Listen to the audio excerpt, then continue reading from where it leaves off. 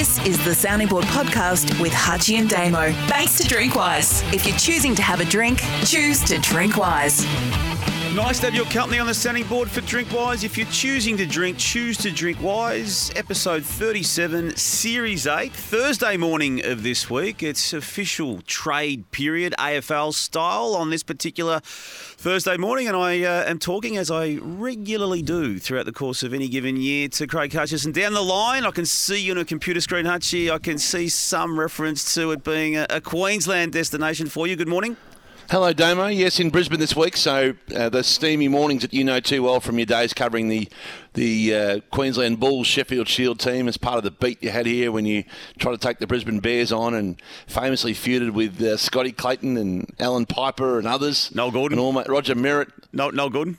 Noel Gordon, and ended up in the middle of the... You almost fractured this football club in your 2 years here at the Courier Mail in Brisbane. Well, it was 3 years. It was 3 years, and it wasn't quite as dramatic as that. But it actually the last year of those three was '98, and that was the year they did implode, Hutchie, with or without any outside reporting from the Courier Mail at the time. They were doing a pretty good job of fracturing internally, externally, in the city, everywhere. So, yeah, the one town beat is a tough gig, because you've got to manage basically one relationship, one giant relationship. And we've seen it.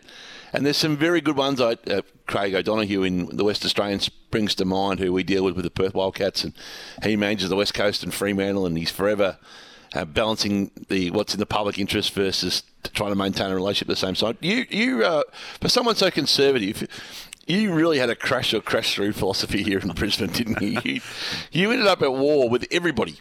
You created the factions. That is not true, because some of my better friends to have emerged from my time in this Caper Hutchie have been maintained from the Brisbane Bears into the Brisbane Lions days, actually. So I would argue that you've also some of your greatest enemies to this day were born in that particular era as well. Yes, but I've patched all of them up, as you know. There's only one I don't have resolved, and that's got nothing to do with Brisbane Bears or Brisbane Lions, Hutchie. So, no, just remind me though of that steaminess around this time of year there, Hutchie. I remember when I first got there, you couldn't have a shower and even get to your car without breaking out yet to get into a sweat. It was you could never cool down after if you went for a run in the morning up there in Brisbane at this time of year. Yeah, I think if you overlaid my current fitness, you'd probably get the picture. But this city's booming sport-wise. Yep. The run into the Olympics is going to be enormous, and it's 8 years away. There's a lot of work to do in a short period of time. But the investment in sport and the migration of sport to southern Queensland, Damo, is enormous. We've got SENQ here where I am, 6:93 a.m, and it's well positioned. But there's so much going on in the world of sport here. Did you see, Damo, that cricket is now in the Olympics in 2028. I did say it. I don't get it. Oh, sorry, when I say I don't get it, I do get it. And you're going to take us behind the scenes as to how this has happened and why. And I get this part of it that you're about to outline. But what I don't get is the Olympics is probably in a period now where it's seeking a relevance that is quite problematic for it. And I don't get why a sport like cricket needs to be added to it. Well, what happens with most things? Why do most things get done, Damo? There's only one reason they get done, Hutchie, and you don't need to ask me that. It's follow the money trail, and that's what we're going to do here. That's exactly right. Yeah. So the best read on this from the outside, from high in the cheap seats, is something like this. The Olympic Games are seeking harder relevance through Asia. India is one of, if not the fastest growing region or economy. It is obsessed with cricket. And which Olympics are we referring to here, Hutchie? Obviously, we're about to come into an Olympics year, but are you referring to the 28 or 32? Yeah, well, 28 is where it starts, but then 32 will continue here in Brisbane. So there's a want to try and open up TV rights and money and interest in India and to get the Olympics more relevant. And from all accounts, they're not as relevant in India as they are in other parts of the world. And so it's the fastest growing sport in the world because of the volume of the Indian population and community. So it's the meeting, Damo, to decide the decision, the IOC meeting. Have a guess where that was being held. Well, Again, I actually don't know this, but let me have a guess. India, yes, okay. So they're going to go and vote on cricket in India and come away with a negative decision, are they? So that's a boat race, if ever I've seen one. Yeah. And then there's always a bit of pork barrelling, Damo. You love your politics. You're like, okay, well, we're going to give you cricket. Yep. What else do we get? And did you see what else has bobbed up now in the 2028 Olympics? No, tell me. Flag football. Oh, no. Is this rugby league or NFL style? No, it's a version of the NFL, but with flag football. So, it's a close non-contact cousin to it. So that's hang on. There's going to be a gold medal for flag football.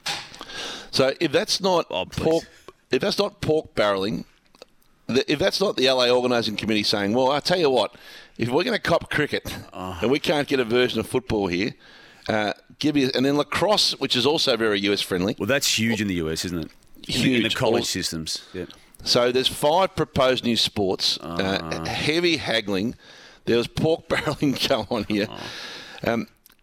The current broadcast rights in India are only worth about 20 million, and that'll rise to about, they reckon, 150 million on the back of cricket alone going in. So that's the. And are they going to play a one-day tournament or a T20? T20. Surely T20. Yeah. T20, and then flag football, which will be 5-on-5 non-contact sport variant of American football. So that's the appease the NFL have been pushing. Lacrosse, and then squash has been lobbying for years. It might have been the compromise for a delegate. There'd be a delegate down the corridor saying, well, we're going to appease the Americans with the flag football and lacrosse, and where's my squash? I love squash, but I haven't played it for 25 years, and I don't think it's really worthy of an Olympic gold medal these days, Hutchie. And it's big through Pakistan and areas like that too. Yeah, so, it is. Yep. So the 5 have been pork barreled. That inevitably means cricket will be here in Brisbane in 32, which I think puts pressure on the whole. I don't think it puts too much pressure on the Gabba, because that's going to get done regardless. But whether the Gabba remains the athletics venue will get interesting, I think, because they couldn't play cricket there. Now, surely the Gabba is going to be the athletics track. Surely. Well, it's earmarked to be. I'm not as certain that the stakeholders who play there ongoing want the aths there, and you can join the dots on that. And then places like Ellen story in itself. They're redeveloping this stadium for the opening ceremony, aren't they? And usually, traditionally, that's where the track is. And then it puts pressure on Allan Border Field, which I don't think is or areas like that, which I don't think are in the investment funnel at the moment in Brisbane. So cricket wasn't in the original budget. So anyway, it's going to get interesting. But you're right, Damo. It's all about, and I think, putting my business hat on for a sec, Damo, if you can grow revenue in India and interest in the fastest growing population by that much in one move, you're mad not to take the T20. That's a no-brainer move. But then clearly there's been some sweetheart quid pro quos done on the way through. Well, at least in that regard, I mean, you talk about the growth of various sports, and cricket's obviously being driven purely by the Indian dollar, but they've been trying to crack that US market now for the best part of 30 years, haven't they? I mean, Sachin Tendulkar's had cracks at it. Shane Warne had a crack at playing some games, didn't he, back in the baseball stadiums in ever form, didn't they? That wasn't that long ago. The first go of the T20 tournament they ran there in August, I thought was all right. It was a decent start, and it'll keep growing on the back of largely expats early, but it'll grow. And with baseball being a bit on the slide, don't you think baseball's got a huge problem on its hand? Like, how does it reinvent itself to be relevant in 2024, 25 baseball now, given the length of games? Well, length of games, length of season, and is it 160 games they play still? Is it have I got that number right? It's a huge volume like that, and the length of those games is just basically now wallpaper, isn't it? Well, they still go into overtime, don't they, even in a normal game, which had already gone for 4 or 5 hours. Yeah, I love it, and I certainly love this time of year in baseball because the playoffs are on, but I've got no interest in following the fortunes of a team for 160 matches before you get to the playoffs. Obviously, we're in the early part of your 22 weeks annual leave, so you're just doing a little bit of trade to keep your hand in for the moment. Have you started to chime in on your NFL? 3 hours a day. Have you started to chime in on your NFL summer yet, or are you waiting for I actually watched for the first time this season a game at the very start the other day. I can't even think which one it was. It was my team was the Raiders against the Packers, Hutchie. There you go. I didn't watch the whole game, but I actually watched the start of it. So we're up to week 6, I think, aren't we now? So what do you mean your team, the Raiders? Are you now a Raider? Oh, I've always been a Raider deep down. One of my many teams. What do you mean deep down? Well, I thought Turtle had swayed you over to.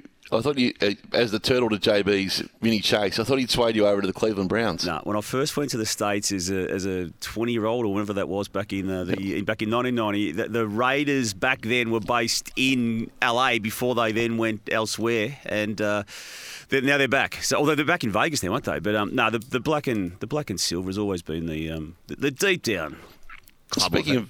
Speaking of being JB's Turtle, what's your official role in the wedding? Are you there to pick up the guests in the car? Because will you be picking me up at the airport in JB's SUVs? Will you be you'll be running around and doing the errands all week in West Australia? So, will I, when I go off the plane with Claire, will I see you at the airport in a JB tribute T-shirt or a tuxedo or something, picking me up? And what is your role that week, Turtle, in the formalities? Didn't even know you were going, Hutchie.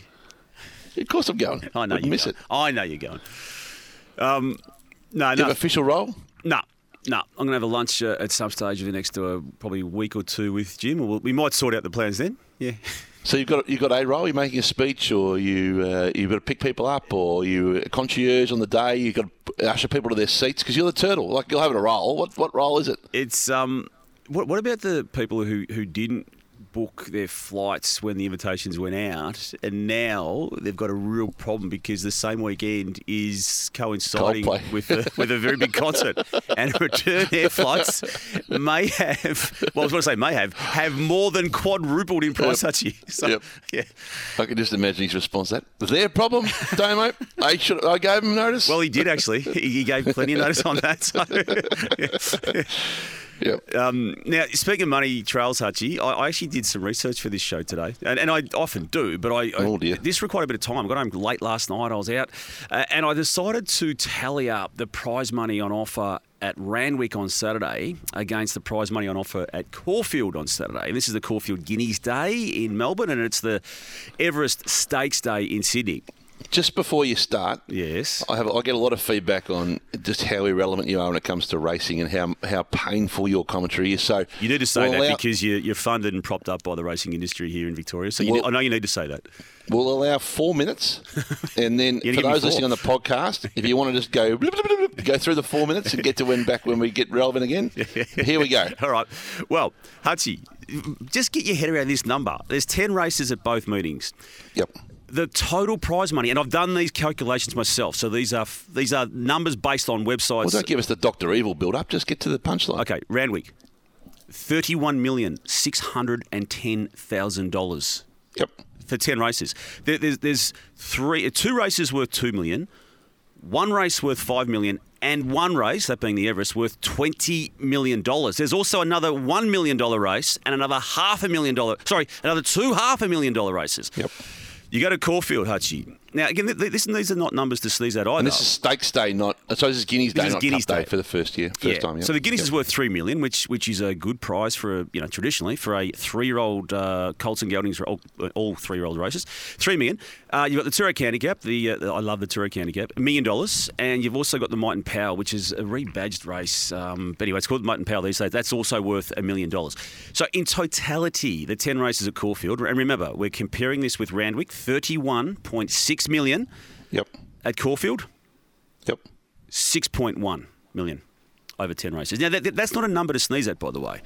But how is it that it's $25.5 million short of a carnival that only 6 years ago did not exist in Sydney and has totally overtaken the mindset of the entire industry on such a short period of time, and one that was besmirched by everyone to do with racing here in Victoria. In fact, Amanda Elliott, I keep reminding people, said that Peter V'landys is a silly little man with silly little ideas. That silly little idea and that silly little man, according to her, has taken over racing in this country. And all Victorian racing seems to do is complain about it and not do anything about it. Well, I with you on pretty much everything to the last sentence. I don't agree with your last sentence because the Melbourne Racing Club has actually worked with them this year to schedule the day. So Josh Blanksby, the leader there, has done a good job in figuring out the national clock with Peter V'landys on the day. I don't think he would have taken a call from the Melbourne Racing Club and said, when do you want to run your race? He would have said, we're running ours on October 14 this year. And for Caulfield, and I also think for Brisbane, it's a big opportunity on the back of this because you get investment money in your races without the fixed cost. No, I understand that, Hutchie, but it used to be the dominant. The Caulfield Guineas was a huge, and it will still be huge. Don't get me wrong, and I'll be betting just as much in my little small $5 ways at Caulfield as I will at Randwick. Yeah, because you're a punter, not a fan, right? Which you famously told us about 6 weeks ago. You're a punter, not a fan. Well, no, you're not which might be the comment of the year. I'm going to make a T-shirt. I'm a punter, not a fan. I'm not a fan of racing. I'm a punter. So Caulfield and Queensland and other states will get a halo effect, a knock-on revenue effect without the overhead or the fixed cost. So it's a good day for them. By sitting on their own hands. Yeah. So let's just give that some context it deserves. In Randwick, 31v6 is a big delta. Don't forget that that's seed funded, though, by the slot holders. So what are they, about a third of that? They're about, what are they, 700 a slot by 12, 13 or 14? Whatever it is, the total's 20 million. We can break it down all we like. The race is worth $20 million. But it's been a marketing masterclass by Peter V'landys and Racing New South Wales. The silly man, apparently. Yep, he's been smart enough to raid the other markets' newspapers. He's on the front page of the Herald Sun with a paid buy, which is smart business for both parties. Well, again, the Herald Sun, where for you, as in Victoria, where for you, and there's been two front page ads this week where they're pumping up the Everest in Sydney. In the same spot, you do the same deal. I would too. But I'd remove a slogan off that day's paper, where for you. Well, you can't be for your community if you can't afford to exist. So that's smart business to develop partnerships. And then in Sydney, the launch was spectacular, and the boat and the opera house and the suspended betting. Like the barrier draw didn't happen in real time. It happened earlier, and betting was suspended to represent it. I actually saw in prime time. It was almost like it was an embargoed for 12 hours, wasn't it, from the public?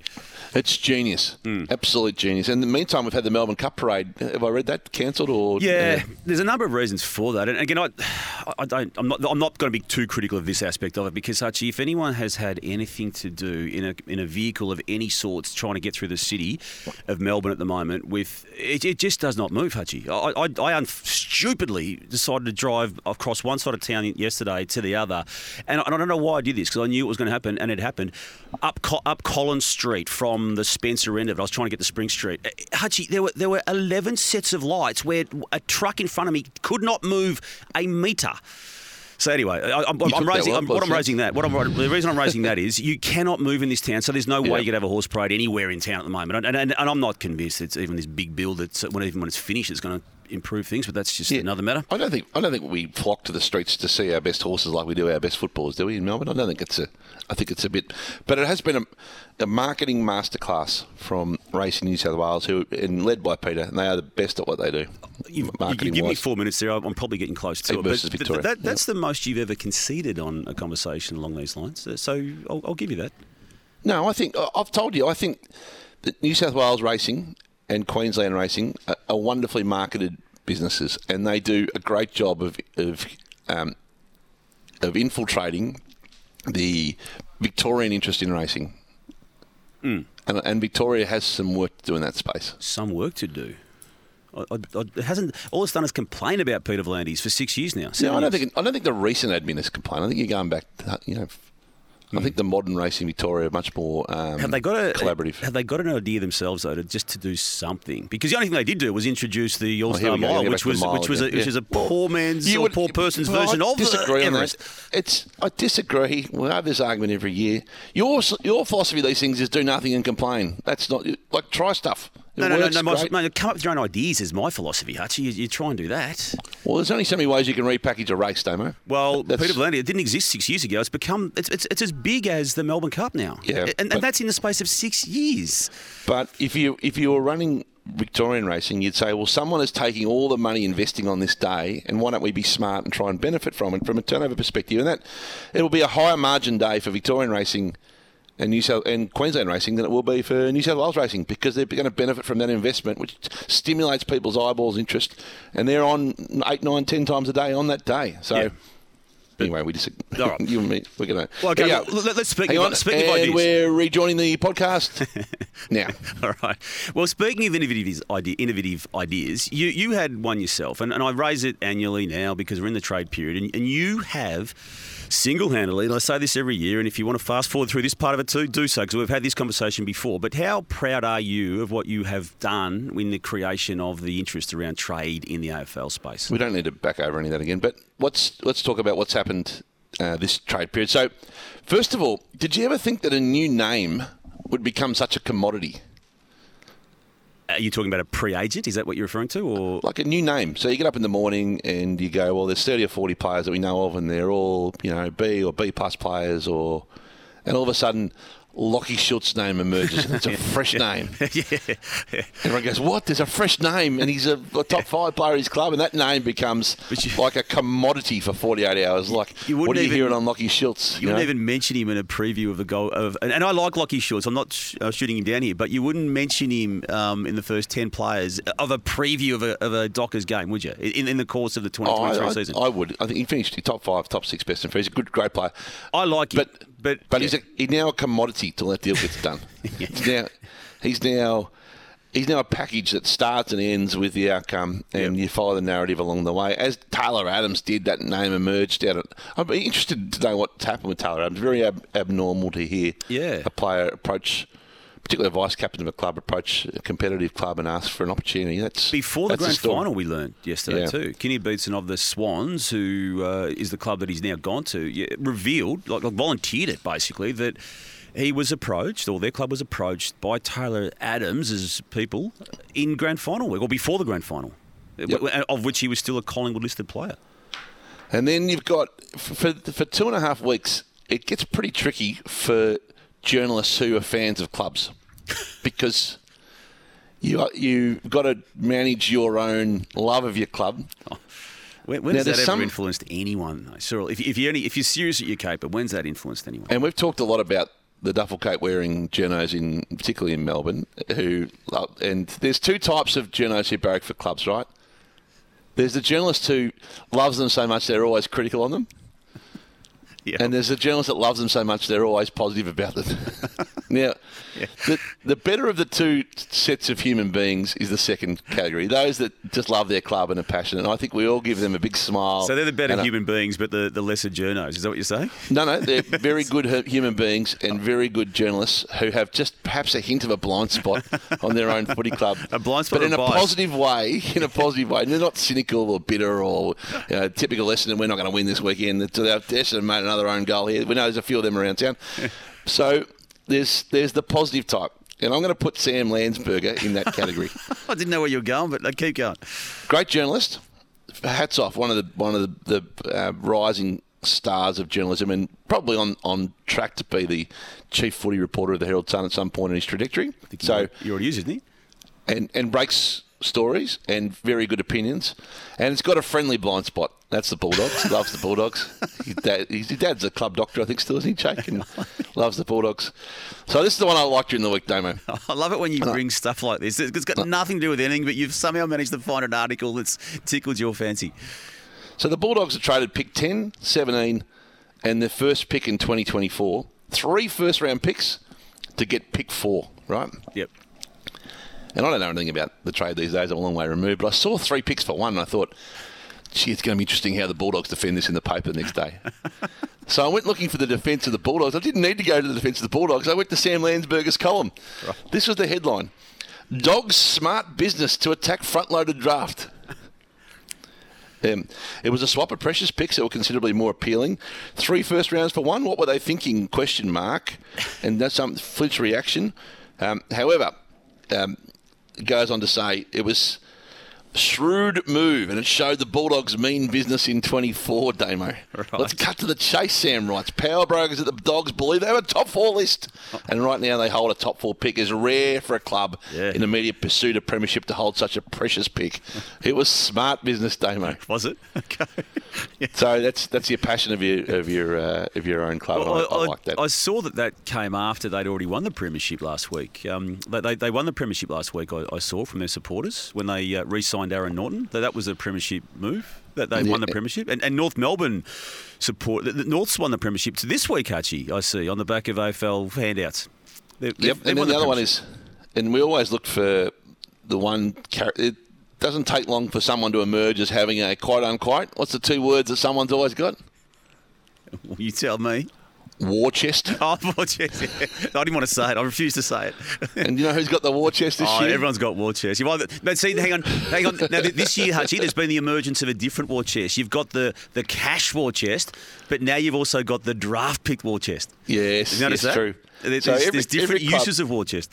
Every club spends exactly the same amount of money, give or take, in the salary cap. But somehow there's always one club that's sitting on this massive buried amount of cash in the backyard called a war chest. And this year, the prediction was from the papers that Essendon are going to be the free agent kings for years to come because of their war chest, Damo. Hey, Angie, just let me get a few things off my chest here, because we've been doing this now for a while, and the free agency's been part of it for a dozen years, and you know my views on the compensation component. Well, the compensation picks have jumped the shark. So thank you. I agree with everything you've said and written in the last 2 weeks. Do you really? Well, I've been saying it for 12 years. It's not as if I'm onto this now. I've been saying it from the very first year. I said it shouldn't have been compensation. When the system gets so distorted that you ring other clubs and say, if you're not interested in our fullback or our small forward, then you should be. And here's the amount of money we reckon you should pay. And here's how we could do this together. Then you know the system's flawed. It's become a veiled trade, is what it's become. And the AFL will proudly say that it's a formula. And look, even for the purpose of this conversation, let's agree there's a formula. I think it's gone from a formula to an equalisation measure. Well, clearly that's what it is, because there's another reference in the same formula explanations and it's a reference. The compensation is not meant to, this is a quote, fully compensate for loss of player. But, okay, again, we'll take that at face value too, but it's certainly not meant to overcompensate, as is now happening on every single free agent who's moving a club. If you're a bottom six club, you're getting a bit of mayonnaise and secret sauce on top, and if you're a top four club or a rich club, you're getting taxed on the pick. No doubt in my mind about that. One more on this too. Now North AFL just like confetti, just gave North Melbourne a couple of first round picks. One from this year and two first round picks at the end of first round for 2024. When they did that and they took out the trash about an hour before the Brownlow medal this year, and I say they're taking out the trash because our listeners reminded us to that after it happened, because all the debate, it was fired up, and then we had the Brownlow and then we had grand final. We move on as we do. There was a package, Hutchie. So 3 first round picks have been given to North Melbourne. When that was released, there was this package and this paragraph within the release. And I just want you to pick up on what's happened here. While the package is set for 2 years, the AFL Commission reserves the right to review special assistance picks in 2024 should the club materially increase its on-field performance in the 2024 season. Do you know where I'm heading with this?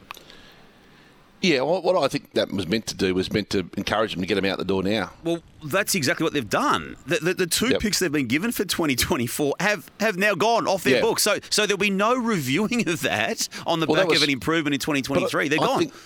I think that was smart business because it incentivised them to move them now, which is what the AFL need them to do. The AFL need them to get better quicker. Yeah. I think that was smart. Well, so they won the premiership anyway. So they've had 2 premiership winners already. The Bulldogs won it last week with Norton, and North has won it this week with the Freebies. I thought you were back in the tent. Have you not had another thorny moment with the Kangas? I think I've been out for about 6 months again. What's happened? No, see, this is the issue, Hutchie. I'm not after. I don't want anything. You're doing the coffee rounds. I don't want anything other than Kool-Aid. This is what I do in this. Just insert club name here, and it happens to be North Melbourne. It's not because I support North Melbourne that I should be supportive of them.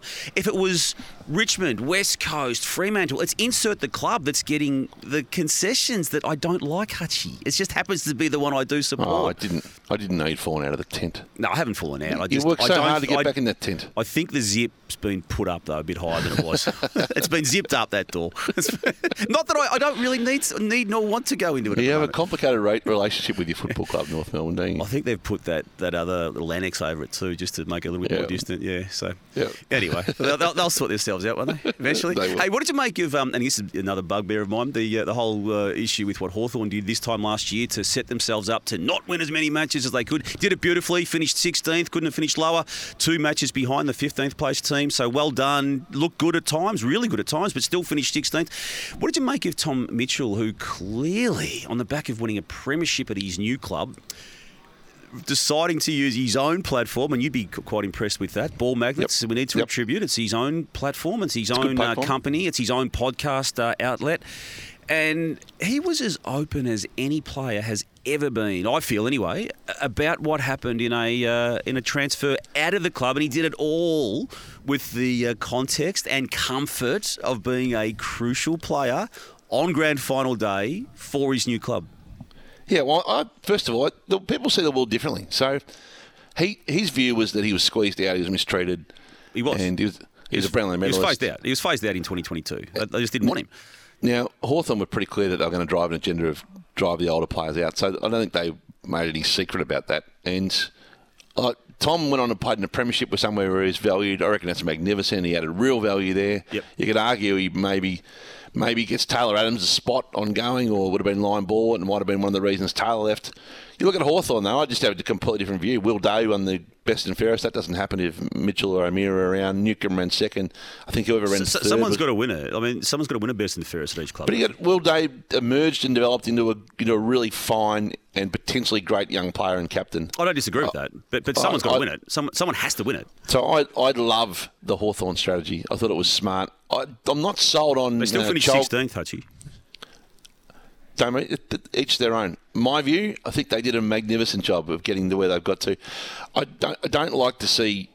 I don't think Chol was part of the master plan. That felt like the first...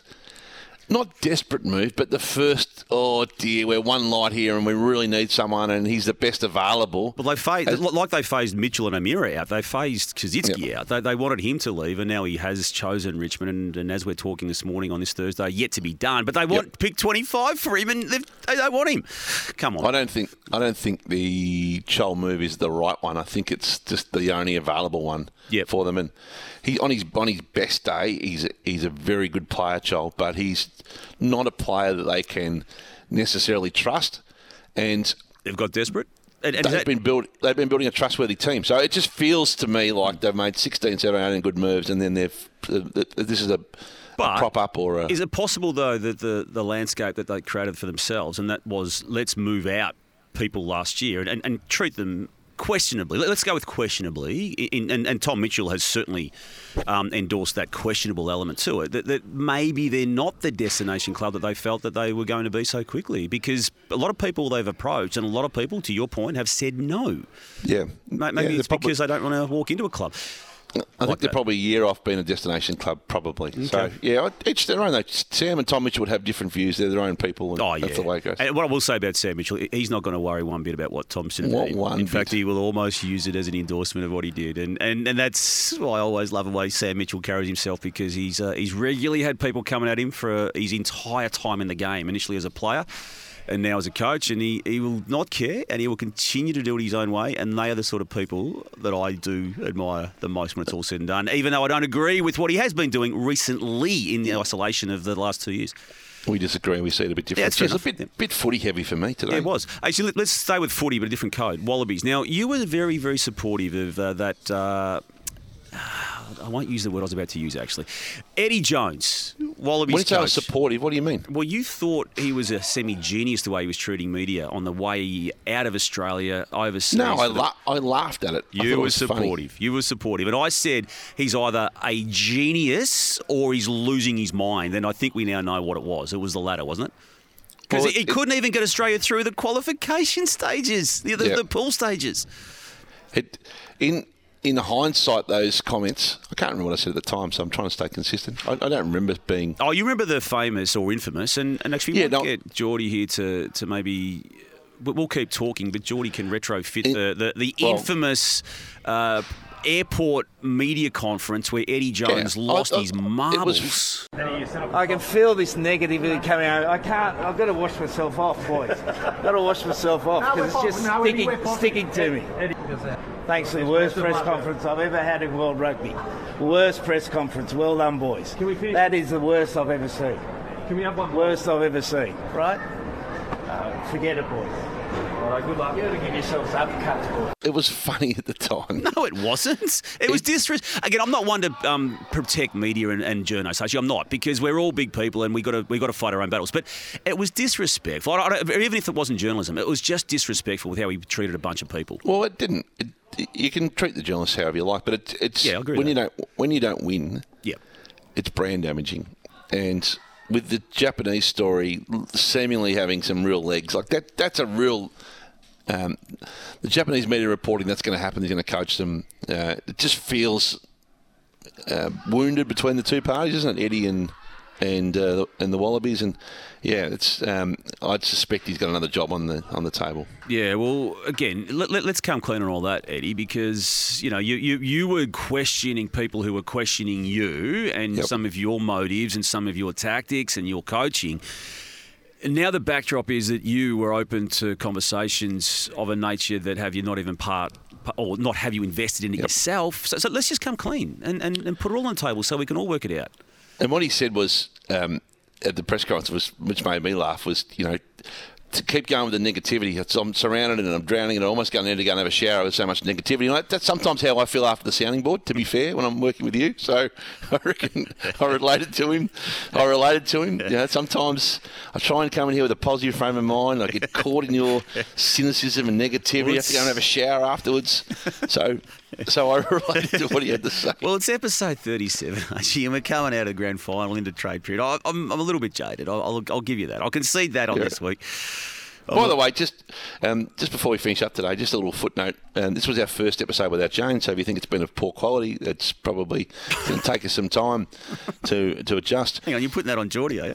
But Jane, last week we gave Jane a beautiful 10-minute farewell off the top of the show, I thought. We reflected on her journey in the sounding board after 13 years of the business. Yeah, we did. And then Jane officially left the building on Tuesday. Jane, on her socials... Yeah.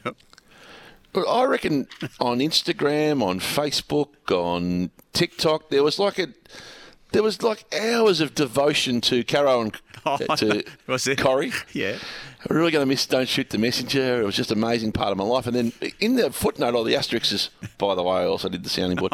We could not have been more than a set of steak knives in the exit if we tried, Damo. I didn't pick up with this. I don't follow Jane on. I'm not on Facebook. So is that where it was? I'm going to go and find this, actually. I'm going to ring Jane. There was like just this beautiful farewell to each other. And we were just like, I also had the opportunity to work with these guys. But anyway, so we are in the pecking order, Damo. Well, we knew that, didn't we, early days when we'd go into the studio and if there were flowers in the studio, we knew that Caro and Corrie were going to come in straight after we'd finished. And sure enough, there they were, knocking on the door just before our show had finished. Didn't they come and the flowers were there? You guys got to finish there, got to start exactly on 9. And then the lemon tree, like she was bringing lemons in, and there was wine. So anyway, our first one without Jane. We'll get this back on track next week. This has been the sounding board for Drinkwise. If you're choosing to take on a new producer, choose to Drinkwise. Thanks for listening to the Sounding Board podcast with Hutchie and Damo. Tune in for questions tomorrow, and to send a question to the boys, email thesoundingboard@sen.com.au, follow the show on Twitter @soundingboardep, and like the Facebook page. It's all thanks to Drinkwise. If you're choosing to have a drink, choose to Drinkwise.